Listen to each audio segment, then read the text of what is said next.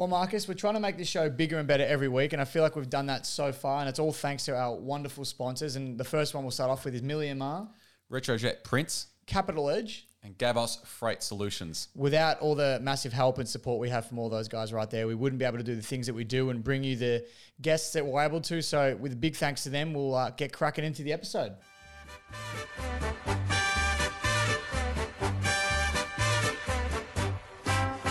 It's a grand old flag, it's a high-flying flag, it's the emblem for me and for you. It's the emblem of the team we love, the team of the red and the blue. It is a grand old flag indeed. Melbourne are premiers for season 2021 in dominant fashion, ended up winning by 74 points in probably one of the better 74-point games you'll see. Mate, what a grand final. Anyway, for the majority of it.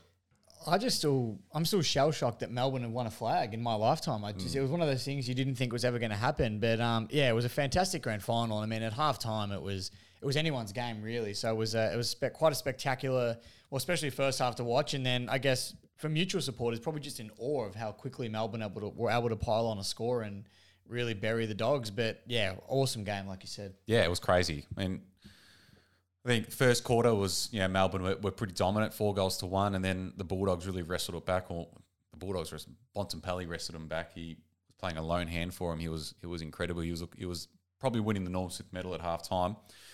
And then they continued on with it. The Dogs, 5 to 10 minutes into the third quarter, and they got 19 points up. And I genuinely thought the Bulldogs were going to win.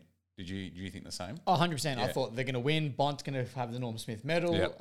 I thought, and look, I don't know why I said this before. I've always had a little bit of a soft spot for the Dogs. I was quite happy. I thought it's going to be a good game, but I'm going to get the result that I was kind of looking for. You were thinking of Libba as well. I was thinking of Libba, famous guest that came on our show. Pressure point zone. Exactly right. So I was thinking of him, and I thought this would be great. But yeah, I guess I don't want to say Melbourne proved us wrong because it's not like we didn't expect them to come back. But geez, they really put on a show. Yeah, it was incredible from the 10th or 12th minute mark of that third quarter. Melbourne just literally just flicked a switch and were one of the most dominant performances I think I've ever seen. What was the score in the end? It was like 100-7 from halfway through the third quarter. Yeah, I think from the 16th minute mark Ridiculous. of the third quarter, it was about 100-1 or something like that. Crazy. It was nuts. It was unbelievable. So I think they kicked 3 goals in the last 30 seconds of the third quarter. Petrarca went nuts. Clayton Oliver with that run out of the centre square to kick that goal. It was freakish and you just couldn't believe what you were watching, to be honest. I mean, they played pretty similar in the prelim, but to back it up in the grand final was outrageous. They did play similar, but in saying that, we saw the Dogs have a similar performance again against Port in the prelim. So we sort of thought it would even itself out. And if, like we said, for the first half, it did. Yep. But yeah, geez, I just can't comprehend the fact that they dominated by so much in that last half of football and just really blew it away. And at halftime, like I mentioned before, you really didn't know who was going to win that game. Yeah, it was crazy. But yeah, as I said before, I think it was probably one of the better 74-point games you'll see. You didn't really lose interest in it.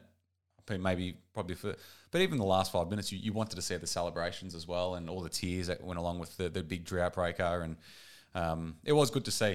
It was good to see. No, it was. It was one of those ones where I guess it was boring in the sense that you knew the winner. The result was sort of already set in stone by halfway through the fourth quarter, just the way Melbourne was playing. But yeah, it was exciting to see how they were going to score more goals, what crazy things and other tricks they were going to pull out of the hat. I think that was what more kept a lot of people watching and interested from a mutual perspective. But I would have loved to have been a Melbourne supporter on the weekend. Yeah, it was unbelievable. We've got a couple on the show later, but we'll get to them when we do. But just before we get to the D's boys, what are your thoughts on the night grand final and in Perth as well?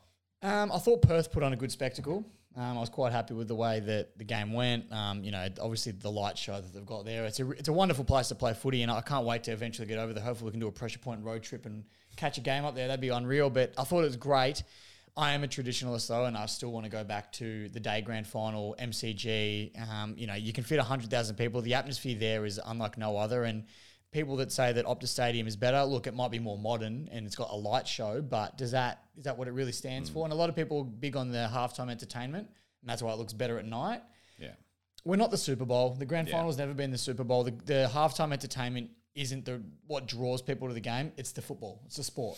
it's so I'm happy to have it during the day. That's just my opinion. Maybe I'm too old school, but I like it during the day. What were your thoughts? Yeah, I mean, I'm the same. Like, I like it during the day, but in the lead up to it, I was like, oh yeah, like this. I reckon they're going to put on a pretty good show here.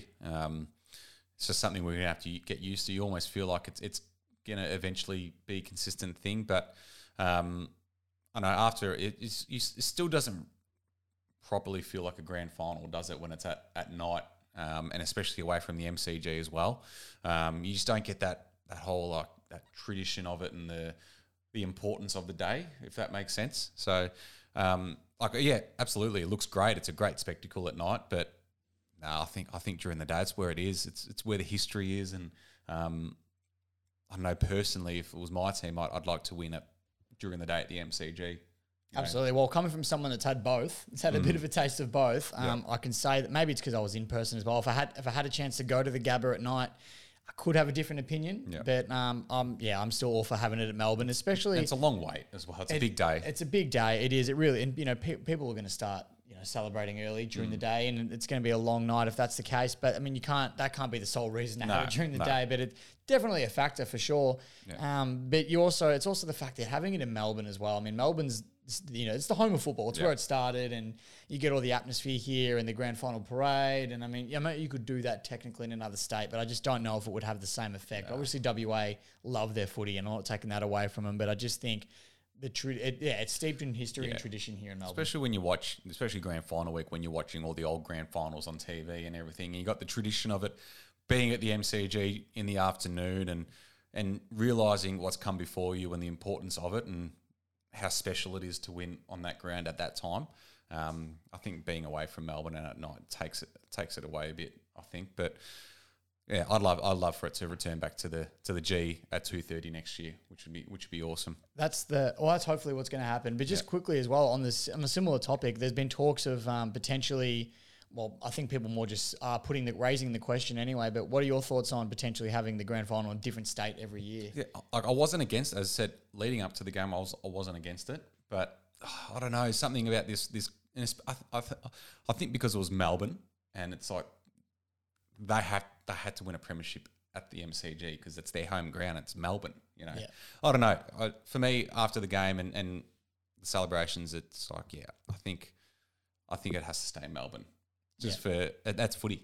100%. And I think the capacity as well has to be taken into factor. 100,000 people, you don't get that anywhere else in Australia. And you get your absolute diehard fans there as well. You do. You cram as many people in as you can. You're obviously going to get your corporates that take up a lot of seats as well. But you get as many diehard fans in as you can. And then if you can't get into the G, there's so much more on offer just around the city in general, Melbourne, so much grand final experience that you can lap up, which I feel other states probably lack. So, I'm all for keeping it at the G, 2:30 start time. Red footy is the best footy, exactly right. Red footy is the best footy, so absolutely. Are they going to create a dynasty? Ooh, I like that. It's clever. I can't imagine you've made that one up yourself, but I have.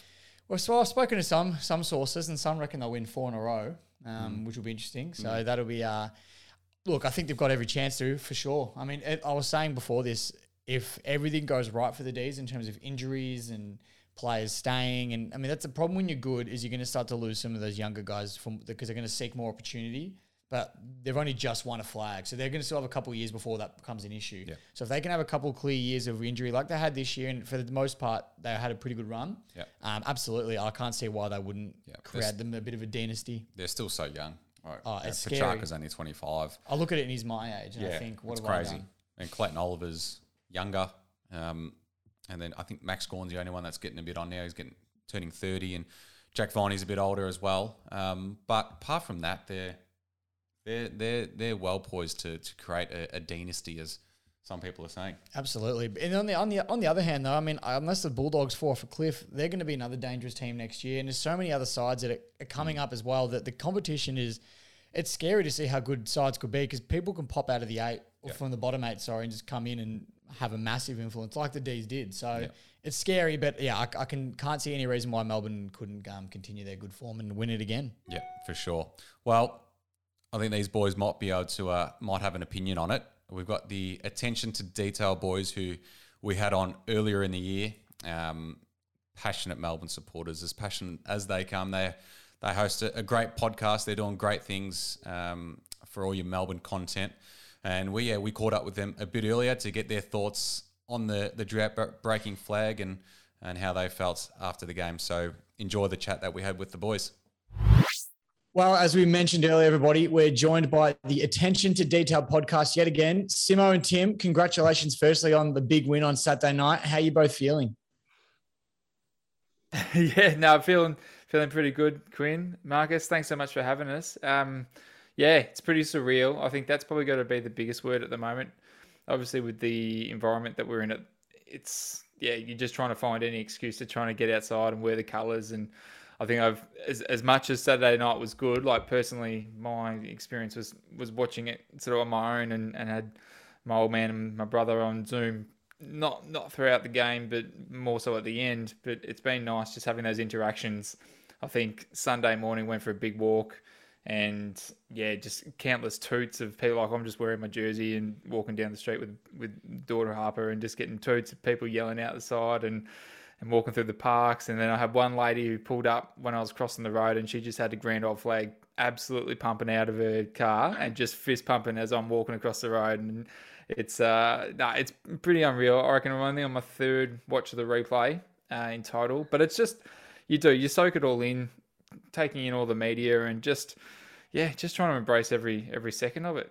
It's obviously unique circumstances what we're in. Well, Quinn, obviously with Tigers winning last year in lockdown as well too. But it's very exciting, and you just find any excuse to, as I said, have a conversation or just wear the colours and be proud.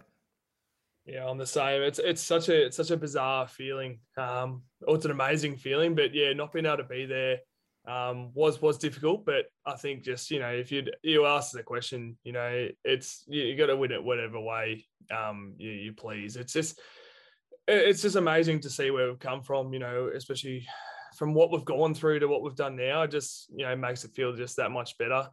A few times when I was a bit younger, I used to say to Dad, like, I'm ready to give up on him. But he's like, no, keep going.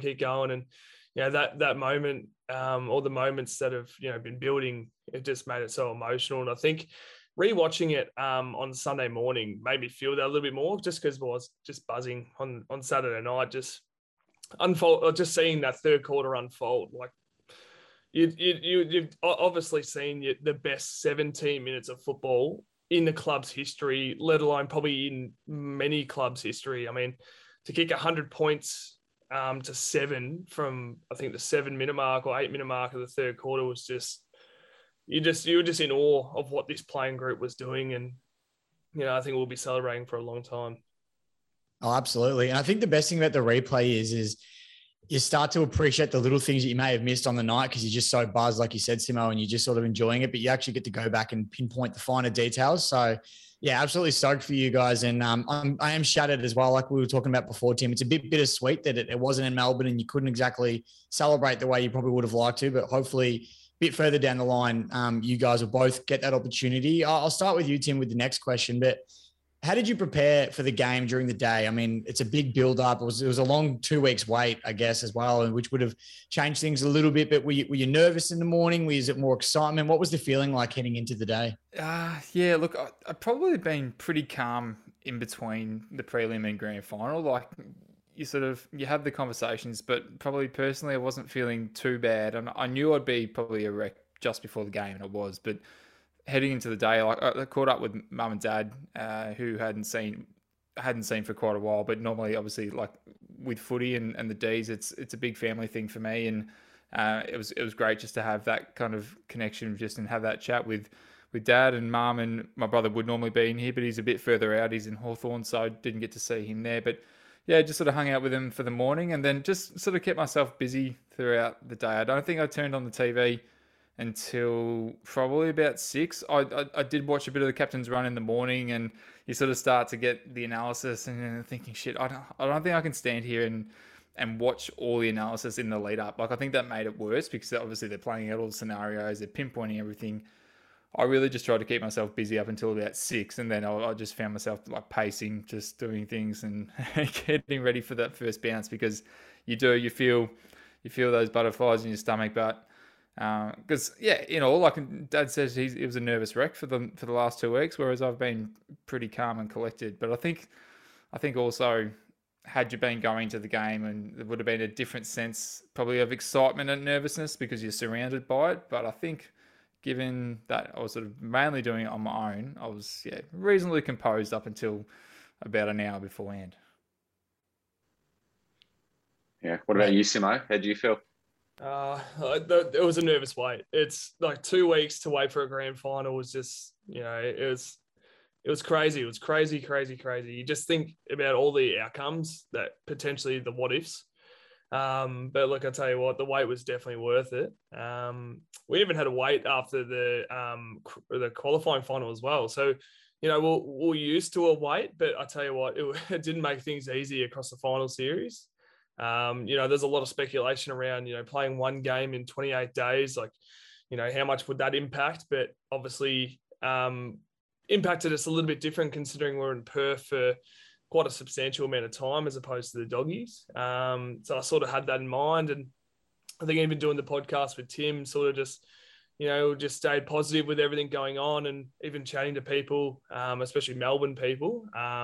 It was quite easy to remain calm to a degree. It was really interesting hearing from outsiders' perspectives because they were just trying to stir me up a little bit just in the way. And just like I said, just all the what ifs. But yeah, definitely worth it. I think the spotlight though as well. Like I think having that 2 week break obviously is not ideal, but I think just with the media and the spotlight and just being able to actually reflect on the fact that we've made it to a grand final. There's a lot of positive media out there, and it was just nice to kind of have that extra time to soak it in as well too. I think not having been that far for quite a number of years, I was going through, like, I'm in amongst all of this, so I'm bought a house, like, moving house, and I'm starting to pack, and I found in one of the cupboards the 2018 paper. I'd saved the 2018 paper after we won the semi-final against Hawthorn, and I just remember, only those amounts, though, at those times, your team's getting a lot of attention, a lot of coverage. And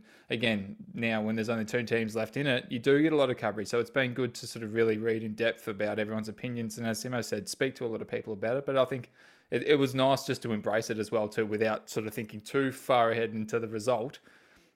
It was nice just to, for once, for Melbourne, as a kid growing up, where you got, not many kids at Auskick were wearing Melbourne jumpers and being a bit of a laughing stock. It was nice to sort of just be in the spotlight, prior to the result. Yeah, love it. What about your genuine predictions before the game? Obviously, you turned out to be a 74-point win, and I mean, you probably would have expected that after your prelim against Geelong, but did you really think it was going to be as dominant as that? I'll start with you, Simo. My predictions was asked by about 15. I thought it would be pretty close. Obviously, in the first half, you saw that, it was a tale of 2 quarters, really. More so in the second quarter, we didn't really make the most of our opportunities. I mean, Max Gawn got stinged on 1 goal, but it was 15 points. I thought we'd just, be pretty close at 3/4 time. Then we'll, find a way to get the job done. But tell you what, mate, to do what we did, like I said before, it was just, I was just in awe. Yeah, I think predictions were a little bit hard. I think the 2 contests that we played them, obviously looking at round, I forget what it was. Was it round 11? What was the first? First time we played them during the year, we beat them obviously very comprehensively. And it was actually interesting last week when we had like a bit of a live segment for the first time, and this bloke had gone back and watched our last game, round 17, I think it was, that we played him, and we lost. And it was just a few things that he pointed out about why I was feeling confident going into the grand final. And I think it was only then that you sort of thought, like, Dogs had been the benchmark of the competition for the majority of the season. And I'd openly thought that. I thought Melbourne were right up there with them, but I think at the times, the Dogs did look probably just by an inch slightly the better team, even though we'd remained on top for longer. But some of the things that he was pointing out, and just some of the subtle adjustments that I know that could have been made and were made at a later point in that game, but it wasn't obviously enough to get us over the line. It sort of made you think, yeah, okay, they've got a lot of top-end talent, but I just think at the end of the day, I was feeling confident, but I'd sort of resigned to both results as well too. I was like, if we lose, it's the Dogs. They're the best team in the competition. If it was Port Adelaide, I would have been a little bit disappointed, I think, just given their progress throughout the year. But I think, heading in, honestly, it was really hard to think. Like, you want to be confident, you want to be behind your team, and I certainly was. But it was hard to predict it. I think just hard to let it all play out in your head. But I think at the end, I was thinking about all 22 players of the Ds and thinking that even our bottom four, our bottom six really, I thought probably would be better in terms of their roles and just the way that the team's taken on this selfless mentality, and everybody really perfects their role and executes it, really well. And that's obviously been a huge pillar in our success this year. So that I was really confident on. But no, it was hard to predict, I think. Personally, I don't know. Speaking of confidence, and I mean, I've been in a similar situation, so I kind of know how I felt in this situation. But going into halftime, we saw the Dogs put on a little bit of a show. Bontempelli sort of turned it around, and you start to think, geez, they're looking on here, the Doggies. What was the feeling like for you boys heading into halftime? And after seeing, I mean, obviously, you don't think it's over, but what was the thought going into halftime? Would you think, geez, it's going to be a battle for the rest of the game, or what was the process going through that? I'll start with you, Simo. I've honestly, I had full faith in them. Yes, I was really nervous, but I knew with what we've got, and to be honest, we've done it. We actually come from behind it a few games this year, and I knew from the start too. We looked on. It was just a matter of not making the most of the opportunities in the second quarter. It was just all about making the adjustment, and I think just really trying to go back to what we were doing in the first quarter, and being the pressure side we were, and making it really hard for the Doggies to play, I think was the biggest thing. So you probably noticed in the first half of the third quarter, we were grinding, just weren't really getting reward on the scoreboard. But then, as the tides change, you get some unbelievable performances. And I suppose, that mindset changed. I mean, I will be honest, when we were 19 down, I didn't know where the next gear was going to come from. We were playing pretty boring football, down the line stuff. It was, it was starting to, I was really worried, like a lot of Melbourne supporters were. And I think a few people probably were like, oh, gee, are we going to actually get back into this game? And then I think just that sure grit and grind, got the better of the Doggies, and we really pounced on those opportunities. Yeah, I know. I was probably similar. I was pretty calm at halftime, and I had a quick chat with Dad and brother, and Dad had already turned it off. He's pretty terrible like that. We might have mentioned, but he's still scarred from the 87 prelim and finds it really hard. I think it affects his health when he watches the Ds in a tight situation. So I was pretty good. I think that knowing that the Doggies, and spoke about how good they've been all season, but they're always going to respond, and they got on top of the contested ball in that second quarter, and that's how they were able to sort of capitalise on clearances and get the ball forward. And a lot of their goals that they scored in that second quarter were sort of ground balls, which against Brisbane, that was one of the things that our defence, isn't quite as well suited for. And when it gets a bit chaotic, it can be a little bit more unpredictable. So I knew that, I think going into halftime, and I think we were, I don't know, -8 or -10 contested possessions in that second quarter.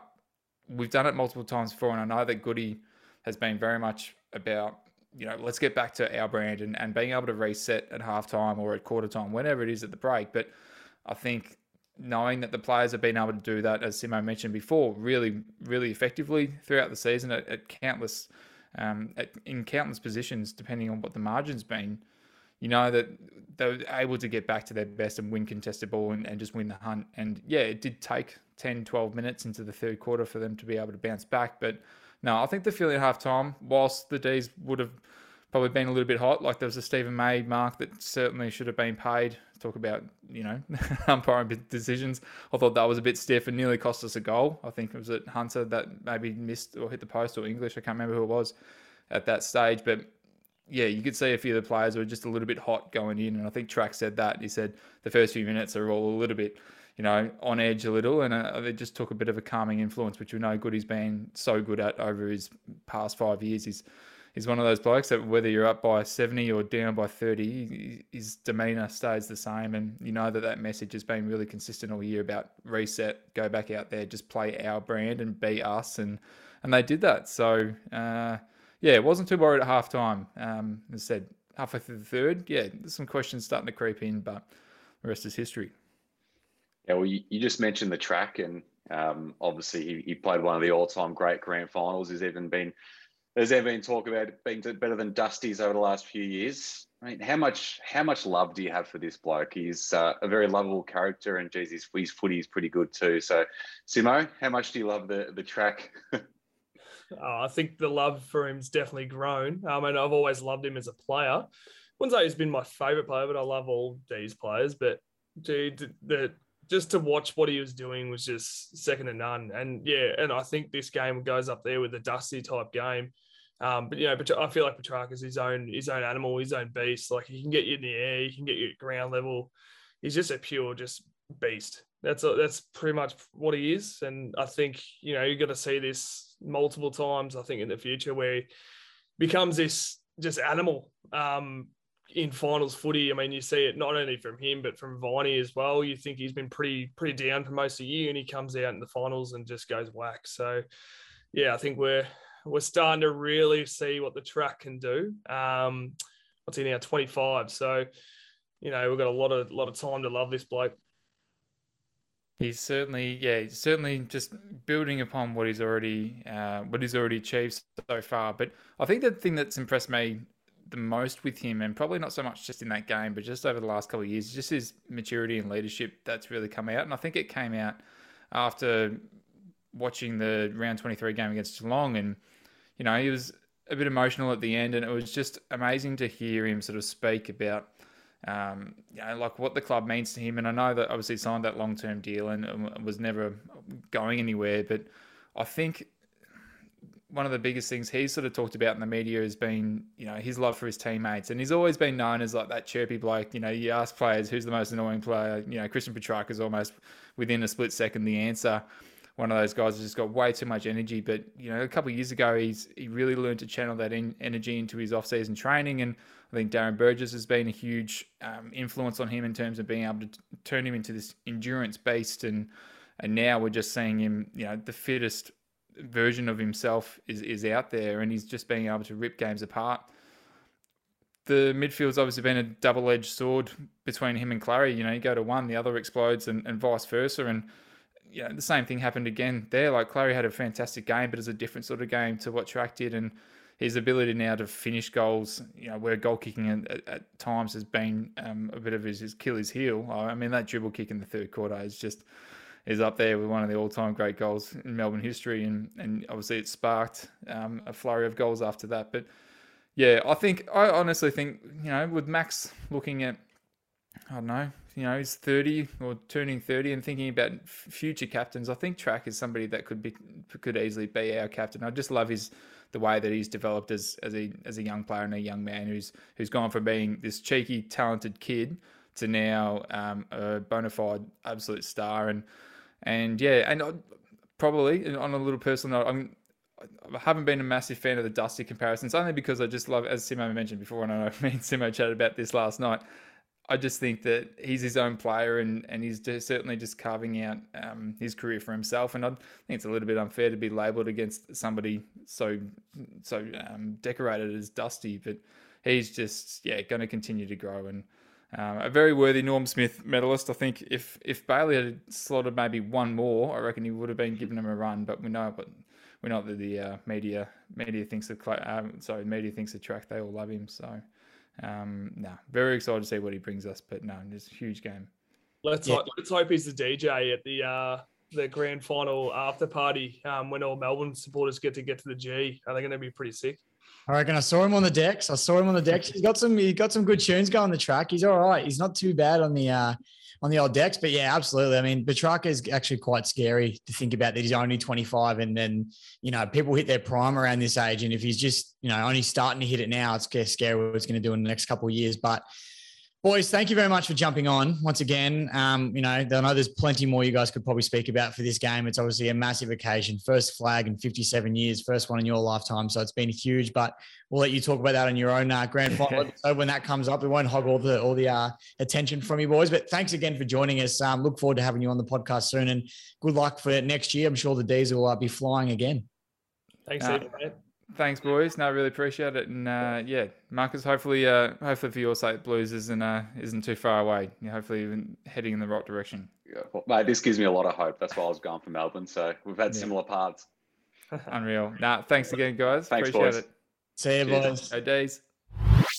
Geez, how good was that? A lot of passion. Absolutely. I mean, look, and rightfully so. 57 years without a flag, and these boys, I don't want to say they're old, but they're not like 12 either, where they haven't had that much heartache. They've definitely gone through a lot of heartbreak, and it was good to see. And they're good friends at the show as well, so always happy to see friends pretty happy after a win like that. Yeah. Make sure you follow them at Attention to Detail on Instagram, Spotify, wherever you listen to your podcasts, especially Melbourne fans out there. It's one of the better Melbourne content out there. All right, well that's the grand final done. Let's move on to the silly season, and it all happens and moves on very quickly. We've got the trade period starting next Monday. There's already been some silly rumours going around, and probably not the big names that we're used to in trade period, but there's certainly some names floating around. 100% there is. I mean, Adam Cerra going to Carlton's a big one that I'm sure you've got a keen eye on. But like we said, the trade period hasn't officially started yet, so all the rumours and all the silly talk is up and about. Like, I've been listening to trade radio the last couple of days pretty heavily, and some of the stuff you hear on there is, it's pretty ridiculous. Yeah. But I like it. I think it keeps that football fire burning a little bit longer. I mean, the season's officially over, but it never really ends with stuff like this, which I love. And it's exciting to see what your team might be doing in the off-season, and it can really build into a good 2022 and for mine. So I'm really excited to see what's going to happen in this trade period. Is there any, apart from Adam Cerra, I know he's the big one, are there any names that are potentially heading to Carlton, or someone that you want Carlton to look at that could really help the club next year? Well, Carlton's linked to every player every year. So, but Adam Cerra looks, I think we'll get the job done there. And then George Hewitt looks like he's already signed as a free agent. So he's a great pickup. So we're just bolstering the midfield. And then we've got Jared Brander from West Coast, who I don't know a lot about, but we're heavily linked to him as well. So, if we manage to get all three of them in, I think that'd be pretty good business if we're not giving up too much. That's the thing with Carlton. We give up way too much sometimes and pay them way too much. If we can get them at a good price and not pay pay a ridiculous amount on their salary, I think I'll be pretty happy with it. But it looks like we might be losing Sam Petreski-Seton, which is a bit of a blow. I mean, he hasn't lived up to his expectations, but at the same time, he's been played out of position. So I feel like with Vossi now on board, I think if he plays him in the midfield or up forward, I think we'll get the best out of him if he stays, but it doesn't look likely. Looks like he's already requested to go home. You feel like that conversation would probably be taking place, whether it hasn't already or in the next day or so, with Vossi and there was talk today that Petreski-Seton that he might stay now that Vossi's on board. That's what I'm saying. I mean, surely Voss has reached out and said, look, here's my plan for you for next year. Before you leave, this is what we're going to offer you. If you like it, stay. If you don't, continue down the path you're going to head. So I think that's probably the route that Vossi should take anyway. Try and keep these players. I mean, he's not your best midfielder for sure, but he's a number 6 pick. Yeah. He was number six pick for a reason. So he's got talent. Like he's played some good games. His best footy is good, really good. But I think the gap at the moment between his best and his worst is a bad gap. At the same time, he was played in a back pocket, and that's not where he plays his best footy. And that's what I'm saying. So I think if Vossi can reassure him that he will play midfield time and get him comfortable and give him some continuity in what position he'll play, it might keep him there. So it's an interesting one. Absolutely, I'd rather him stay than leave as long as we play him in the right position. Otherwise, then he can go. That's pretty much they're the big names I can think of at the moment. There's no really not much else really happening. I mean, there was a bit of silly talk around Canelio, but I don't think that's gonna eventuate. But no, I mean, I wouldn't blame Canelio for looking for other options with the way that he's probably been dealt with at the Giants in the last 2 seasons. But I think he's a pretty loyal fellow by the sounds of things and by the looks of what I've seen, and I reckon he'll probably stay on board. I'd be surprised if he left. I guess the only other one that's pricked my interest a little bit is that Robbie Tarrant is apparently coming to Richmond, which I'm not sure how I feel about that. He's 33 next year, I think he's turning. Yep. So, I mean, obviously he's going to be replacing Dave Asprey pretty much, and we get him for nothing, essentially. So, not too upset about that, but I am cautious. We have got some good picks this year, Richmond, and I'm worried that we'll go down the path of what Geelong did last year and try and bring in some older, more developed players just to win the flag next year. Yeah. I'd rather see us somewhere in the middle. Yep. get someone in that will help us, but also look to the future, because Geelong for the last 10, 15 years have been up the top, and that's because they've been able to bolster their stocks all the time. And that's what I want to do. So that's what I'm keeping my eye on. And obviously every club's going to have similar or different positions that they're in. But yeah, it's something to keep the eye on anyway. Yeah. All right. Well, yeah, that all kicks off next Monday, the trade period. We all love it, especially the teams that didn't make finals and are pushing for finals next year. It's always an exciting time to get some new players in and sells hope for next year as well, which is Christmas time for every Carlton supporter, really. So it's always fun. But that's pretty much it, and that's pretty much our season done here at the podcast as well. We'll obviously keep doing content with trade period and the draft time, and when we have our special guests come on as well. But in terms of match reviews and things like that, that's us done, as a lot of people are wrapping up their weekly content. So it's been a great year, and but yeah, we'll be back next week as well to talk about trade period too. Absolutely, we will. So it's not done just yet for the Pressure Point boys, but again, I guess in terms of regular season content, that's a wrap. But yeah, it's been great, and as I say every week, make sure you leave us a review, subscribe to us on iTunes, Spotify, YouTube, wherever you listen to your podcasts. We'll be back next week to talk about all the big trades and wrap them all up. So we'll chat then.